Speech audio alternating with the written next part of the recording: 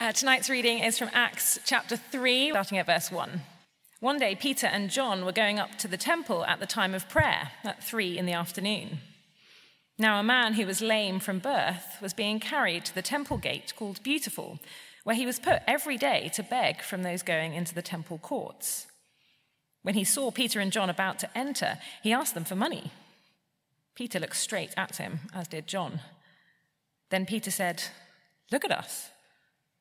So the man gave them his attention, expecting to get something from them. Then Peter said, "Silver or gold I do not have, but what I do have I give you. In the name of Jesus Christ of Nazareth, walk." Taking him by the right hand, he helped him up, and instantly the man's feet and ankles became strong. He jumped to his feet and began to walk. Then he went with them into the temple courts, walking and jumping and praising God. When all the people saw him walking and praising God, they recognized him as the same man who used to sit begging at the temple gate called Beautiful, and they were filled with wonder and amazement at what had happened to him. While the man held on to Peter and John, all the people were astonished and came running to them in the place called Solomon's Colonnade. When Peter saw this, he said to them, "Fellow Israelites, why does this surprise you?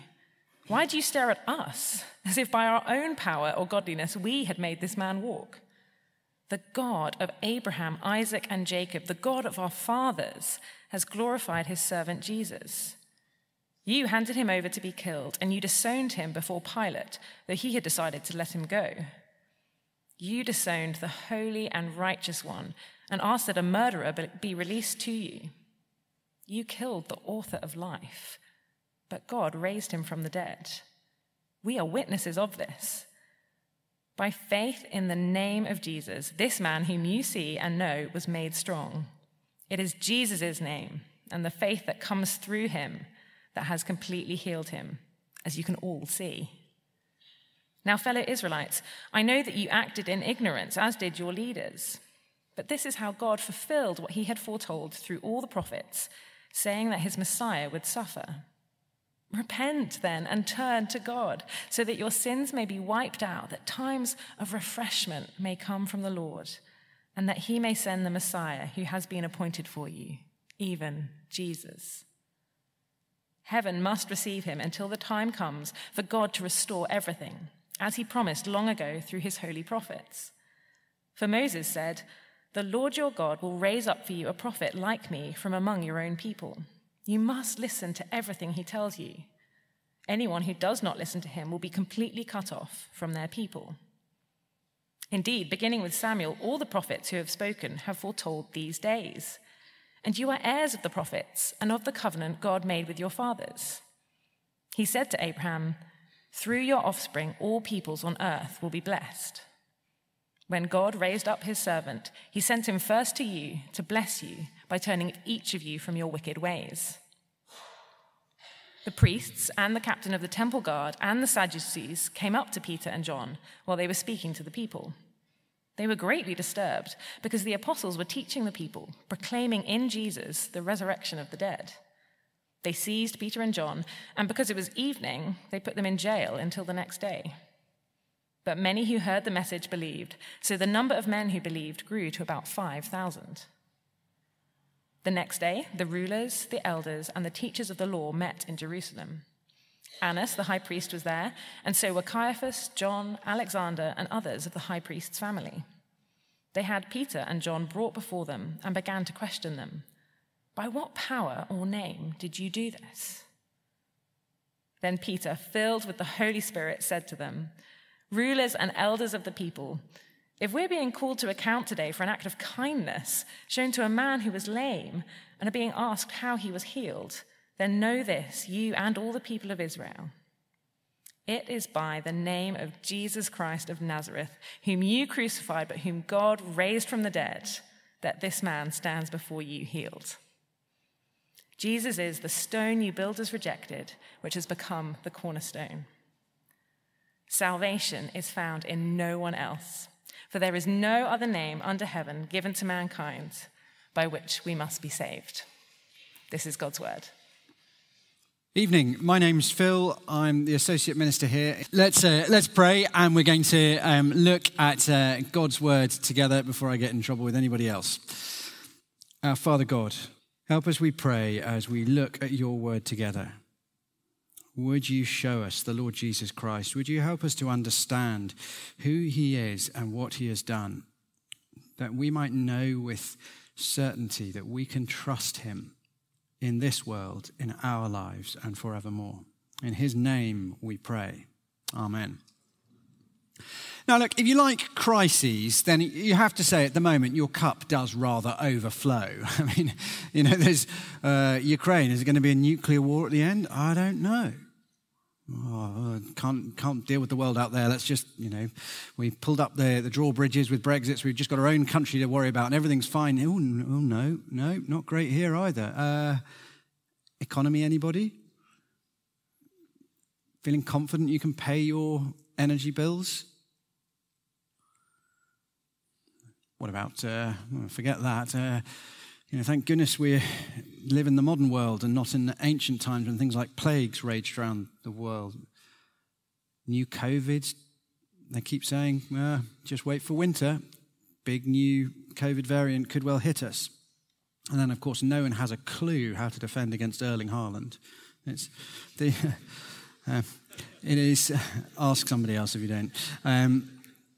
Look, jokes aside, he's a footballer. The jokes aside, it is a pretty unsettling world, actually, you wake up to in the morning. As you look out, it doesn't feel very secure, very stable. Actually, I guess for a number of us, our issues are closer to home. It's less that when I look out the world, I think, goodness, what's going on? It's more that actually things in my own life, in my own relationships are pretty chaotic and nightmarish.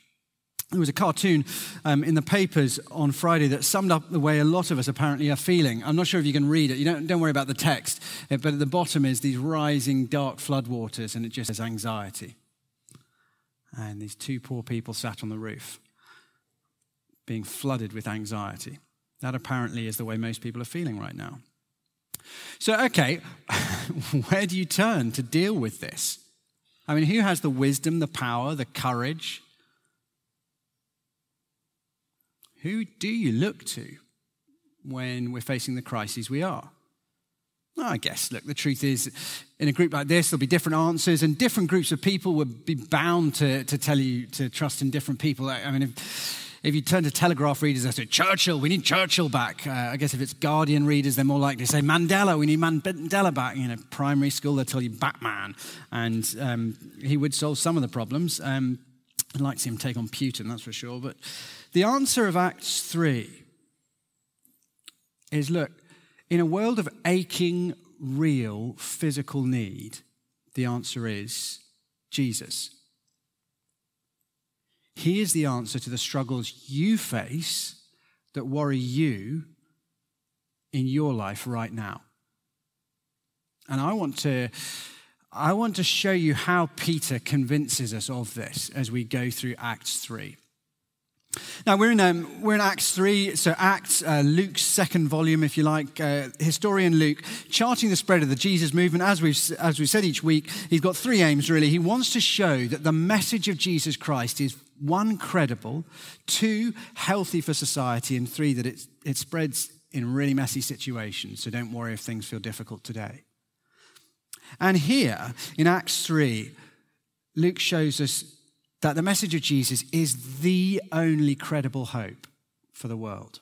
It's a big claim. Let me show you. Firstly, the apostles have power to heal. You'll see there's an outline on the back if you want to take notes or see where we're going. But if you keep the Bible open, we're going to work through. So chapter 3, verse 1. One day, Peter and John were going up to the temple at the time of prayer at 3 in the afternoon. So we join the action some weeks probably after Pentecost. The Holy Spirit has been poured out on Jesus' followers. And Acts 2:43, if you look just before, it tells us that by the power of the Spirit, the apostles were performing many wonders and signs.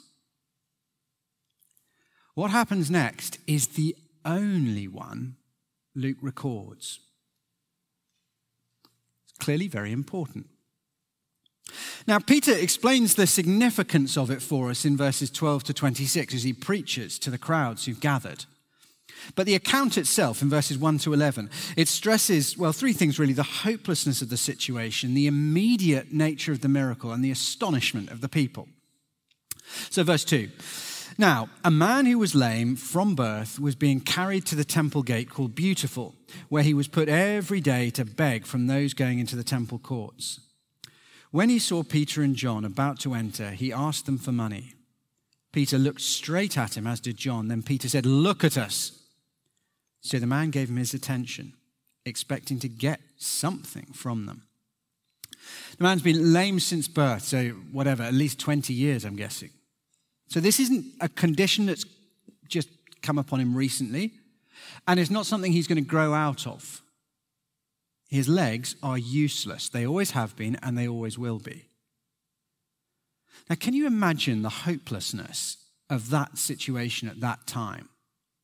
There are no wheelchairs back then. There's no disability allowance, no social safety net. There's no knowledge economy, so although his legs don't work, he can be employed to use his mind. His only way of getting enough money to eat each day is to beg. And he can only beg if he can convince 4 strong friends to carry him to the temple gates, where hopefully the sight of his shriveled legs and his plaintive looks will open the compassionate hearts of some of the worshippers who've come to pray. It's an utterly hopeless situation. Verse 6, then Peter said to him, "Silver or gold I do not have, but what I do have I give you. In the name of Jesus Christ of Nazareth, walk." Taking him by the right hand, he helped him up, and instantly the man's feet and ankles became strong. He jumped to his feet and began to walk. Then he went with them into the temple courts, walking and jumping and praising God. This is only explainable as a miracle.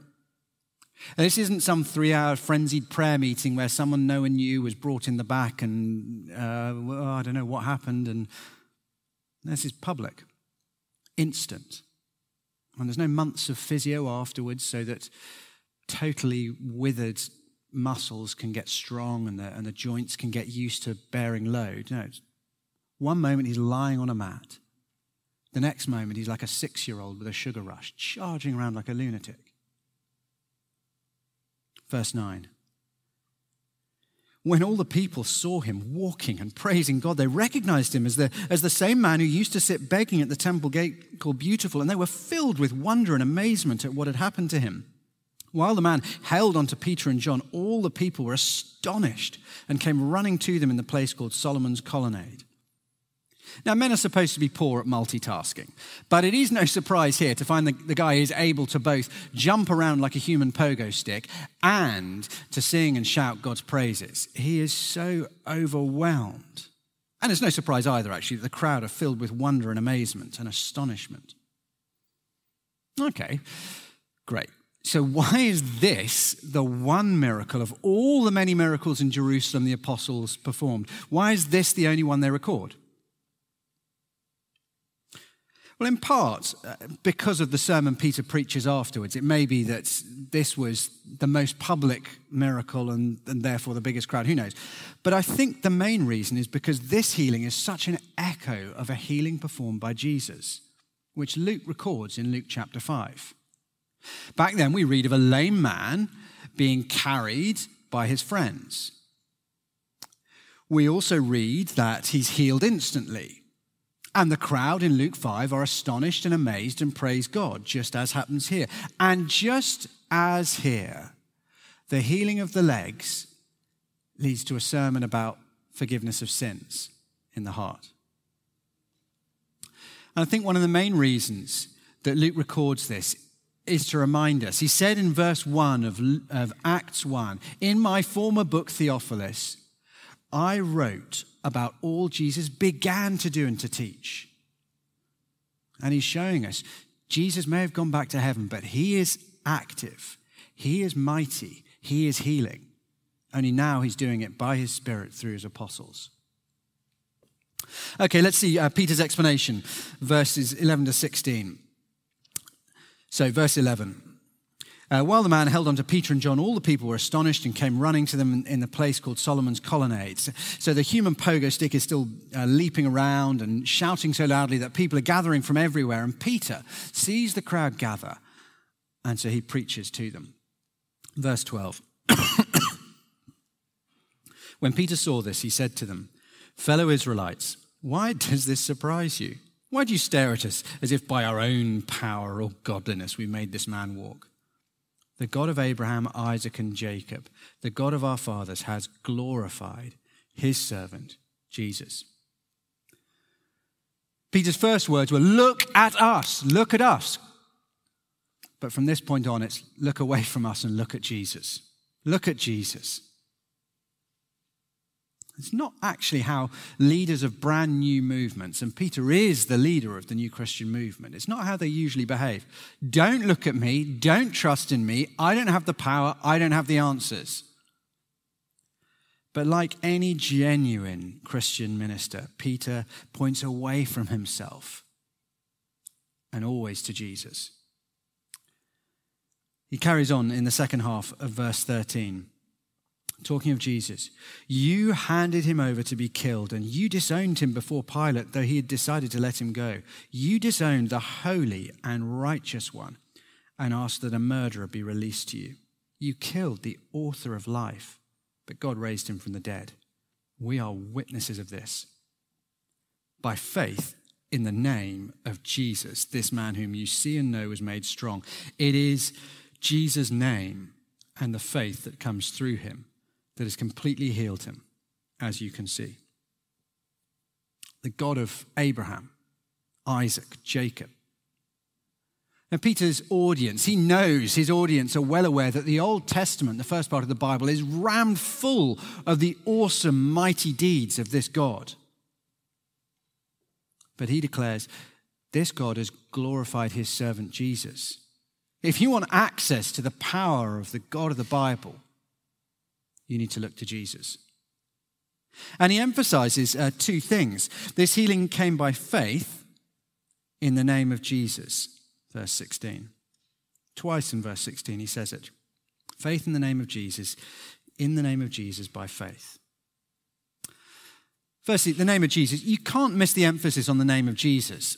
The reason we read through to the first half of chapter 4 is because 9 times in this little section, Peter speaks about the name of Jesus. What does that mean, the name of Jesus?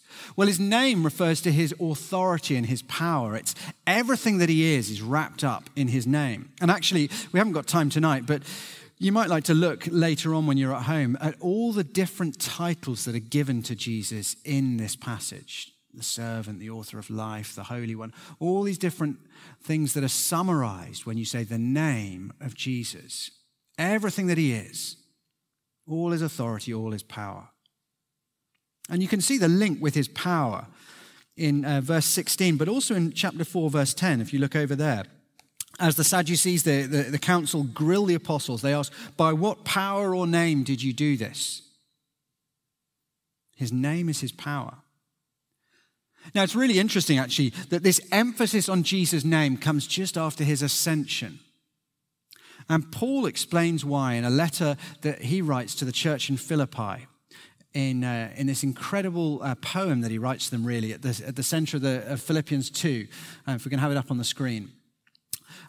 Paul writes, Christ Jesus, who being in very nature God, did not consider equality with God something to be used to his own advantage. Rather, he made himself nothing by taking the very nature of a servant. Being made in human likeness and being found in appearance as a man, he humbled himself by becoming obedient to death, even death on a cross.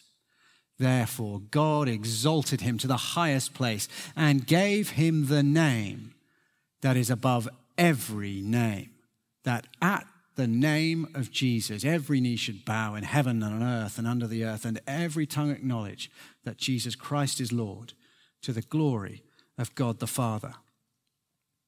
In other words, having poured himself out to the lowest of the low in death to serve and to save people like you and me, Jesus has been raised and crowned as the highest authority, the greatest power in the universe.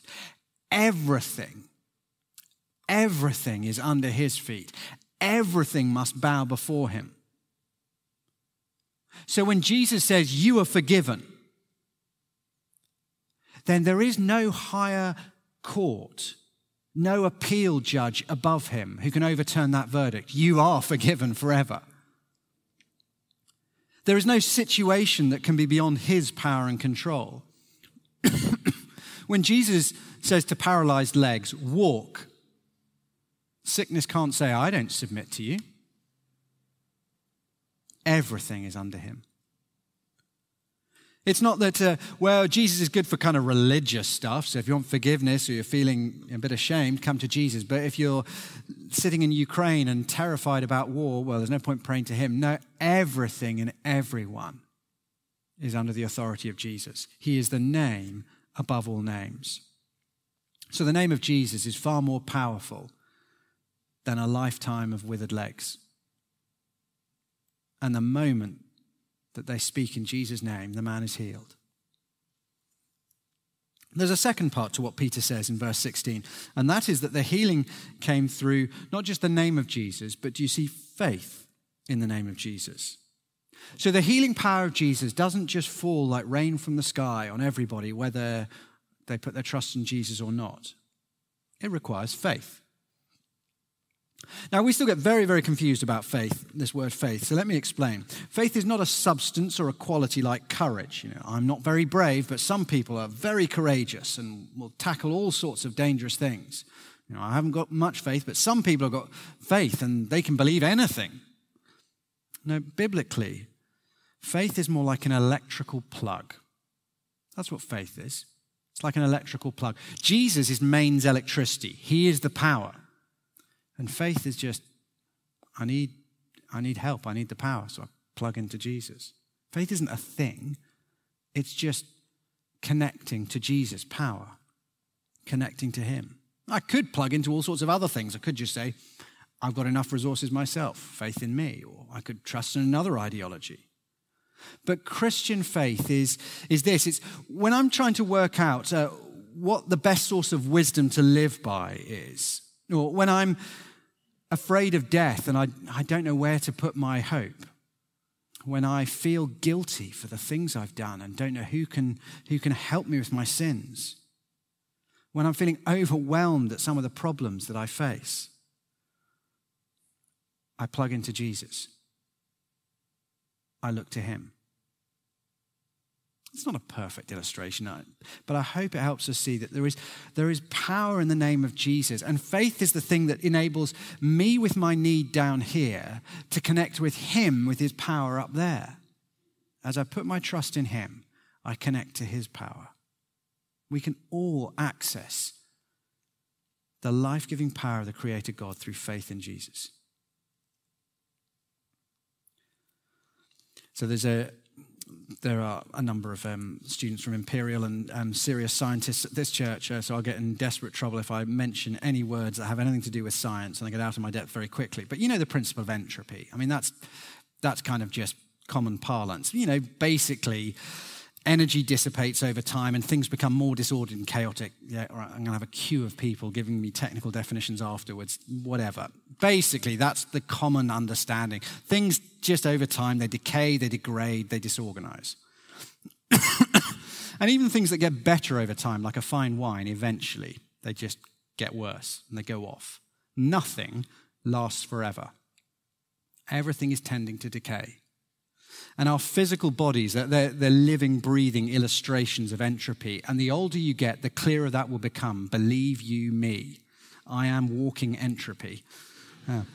But on the day Jesus was raised to life from death, God put a stick through the spokes of that cycle of entropy. No longer does everything degrade and get lower and worse.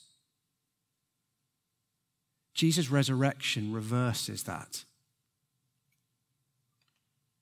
And you see, the power, the miracles that Jesus and then his apostles performed, they're never just naked acts of power. It's not like, well, I'm just going to make everybody levitate. That would have been a great miracle. I'm just going to fly. They're never just naked acts of power. They're always helping solve a situation of desperate need or suffering, alleviating suffering or meeting desperate needs.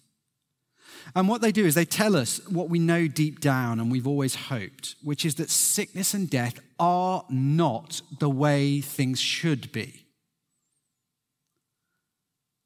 But better still, they are not how things will be.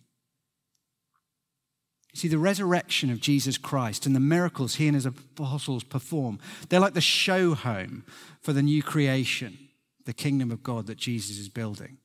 They say, look, if you put your trust in me, this is the kind of place you'll live in.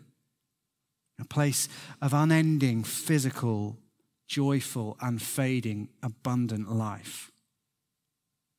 And in Jesus, the power to set everything right has been released into the world. Now, things will not be perfect, whatever anybody says, until Jesus returns. But as we put our faith in Jesus Christ, we trust in the one who has reversed death and walked out of the grave, the one who can say to withered legs, walk, to blind eyes, see, the one who can heal. And so I think the first thing I want to say to you is this incident should give you hope. The apostles walk into a concrete situation of desperate need. And they show Jesus has the power to transform the most unbelievable, untreatable problems that our world has. And that same Jesus is alive and ruling today. We're not apostles with the authority that they had to determine exactly what happens when healings happen. But the same Jesus is alive, and the same power is active. And let's now think, thirdly and lastly, is about exactly what it means for us and what we should expect from him. Eternal healing comes only through repentance from sin. Now, it's very interesting how this plays out. I wonder, Scott, you couldn't grab me a cup of water, could you? Thank you. Now, if you're new to Christian things, you might be surprised at what happens next, what Peter says. Look at verse 17. Now, fellow Israelites, I know you acted in ignorance as did your leaders, but this is how God fulfilled what he had foretold through all the prophets, saying that his Messiah would suffer. Repent then and turn to God so that your sins may be wiped out and that the times of refreshing may come from the Lord. Now, that's odd. He doesn't say, so now bring all those who are sick and all who are crippled and let them be healed too. He says, so now come and have your sins dealt with. Now at this point, some, I imagine, are tempted to roll our eyes. Here we go again. There are all these serious real world problems. I just think of 4 of my friends, paralyzed in wheelchairs, dying from cancer, overwhelmed with debt, going through divorces. And the Christians, you say, put your trust in Jesus. He has the answers. But then when you press into it a bit, it's, well, actually, what Jesus will deal with is your sins. Those other things, they don't really matter so much, those physical problems. It's the spiritual thing you should care about. And Jesus, he deals with your sin, and that's the thing that you should really worry about. You think, well, great. So you tell me Jesus answers my greatest problems, and then you say, but your greatest problem is something that you never were bothered about, and even now you struggle to care about. It just seems like, what? But that misunderstands things. God does tell us to focus on forgiveness of sin, but it's not because he doesn't care about the physical problems, the relational issues, the debt, the things that we are desperately aware of, that we wish would be solved. God tells us to focus on the forgiveness of sins because until sin is dealt with, there will never be a lasting solution to the other things. Look at how Peter says repentance from sin leads to restoration of all things. Come back to the beginning of verse 19. Repent then, which he then explains, turn back to God, so that your sins may be wiped out, that times of refreshing may come from the Lord, and that he may send the Messiah who's been appointed for you, even Jesus. Heaven must receive him until the time comes for God to restore everything, as he promised long ago through his holy prophets. And then as he continues his summary of the Old Testament in verses 22 to 26, he reiterates all the wonderful things God has promised in the Old Testament. They are fulfilled in Jesus. And the wiping away of sin unlocks access to all those blessings. He will restore everything, the Messiah Jesus. But why does it have to be that way? Why is it that you've got to have your sins forgiven before all the aching needs of our world can really be truly mended? Two reasons. One, sin is the root cause of all the misery in our world. And two, until our sin is gone, we can't be part of Jesus' kingdom. Firstly, sin is the root cause. Come back a stage.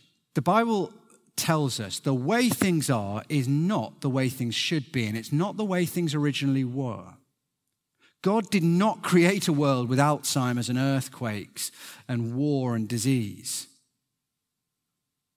What changed from the good world God had made was that humanity rejected God and we rejected his good, wise, and loving laws.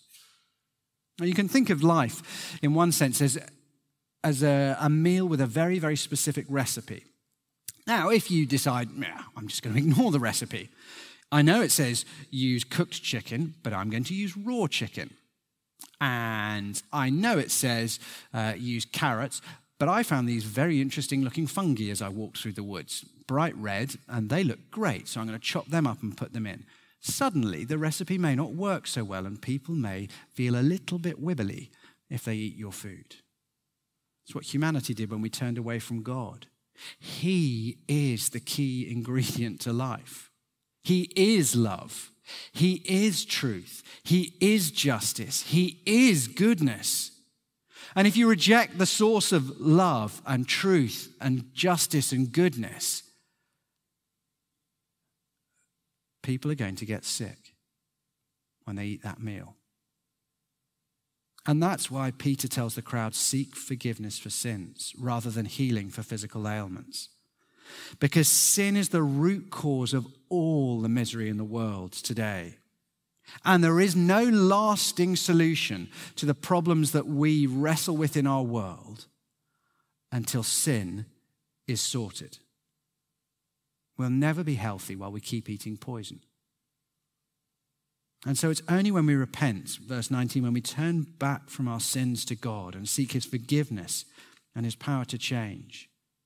It's only when in the name of Jesus, by faith, we lay hold of his forgiveness for our sins that we can have access to his healing and wholeness. And that's why Peter concludes in verse 26.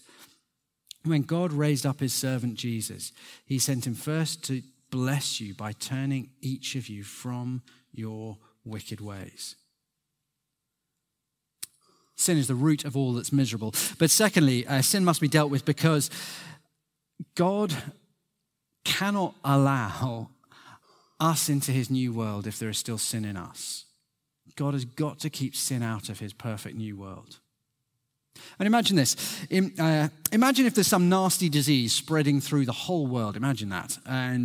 But imagine that the symptoms of this particular disease are that it makes people aggressive and greedy and dishonest and violent and selfish. I know Londoners thinking, I'm not sure I noticed the difference between most of the people I encounter on my commute. But imagine it made people really, come off the charts, nightmarishly aggressive, violent, selfish, greedy, dishonest. But there's one island in the world which is free of the disease. And what's more, the scientists on this island, they've worked out a cure for it as well. And somebody arrives at the border begging to come in. I just hate living with my life ruined by these violent, aggressive, nasty, selfish, dishonest people. It's just so horrible. Please, will you let me in? Say, sure, we'd love to let you in.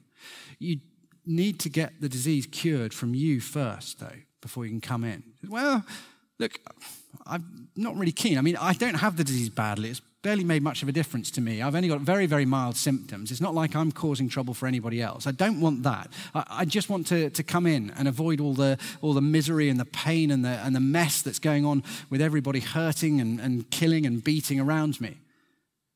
What are they going to say? No chance. If we let you in,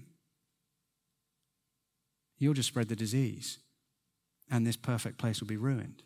You can't come in until the disease is taken out of you. And the Bible teaches that disease is sin. All of us are infected. And we say to God, God, please would you sort out this issue in my life? Please would you deal with that issue? Please would you...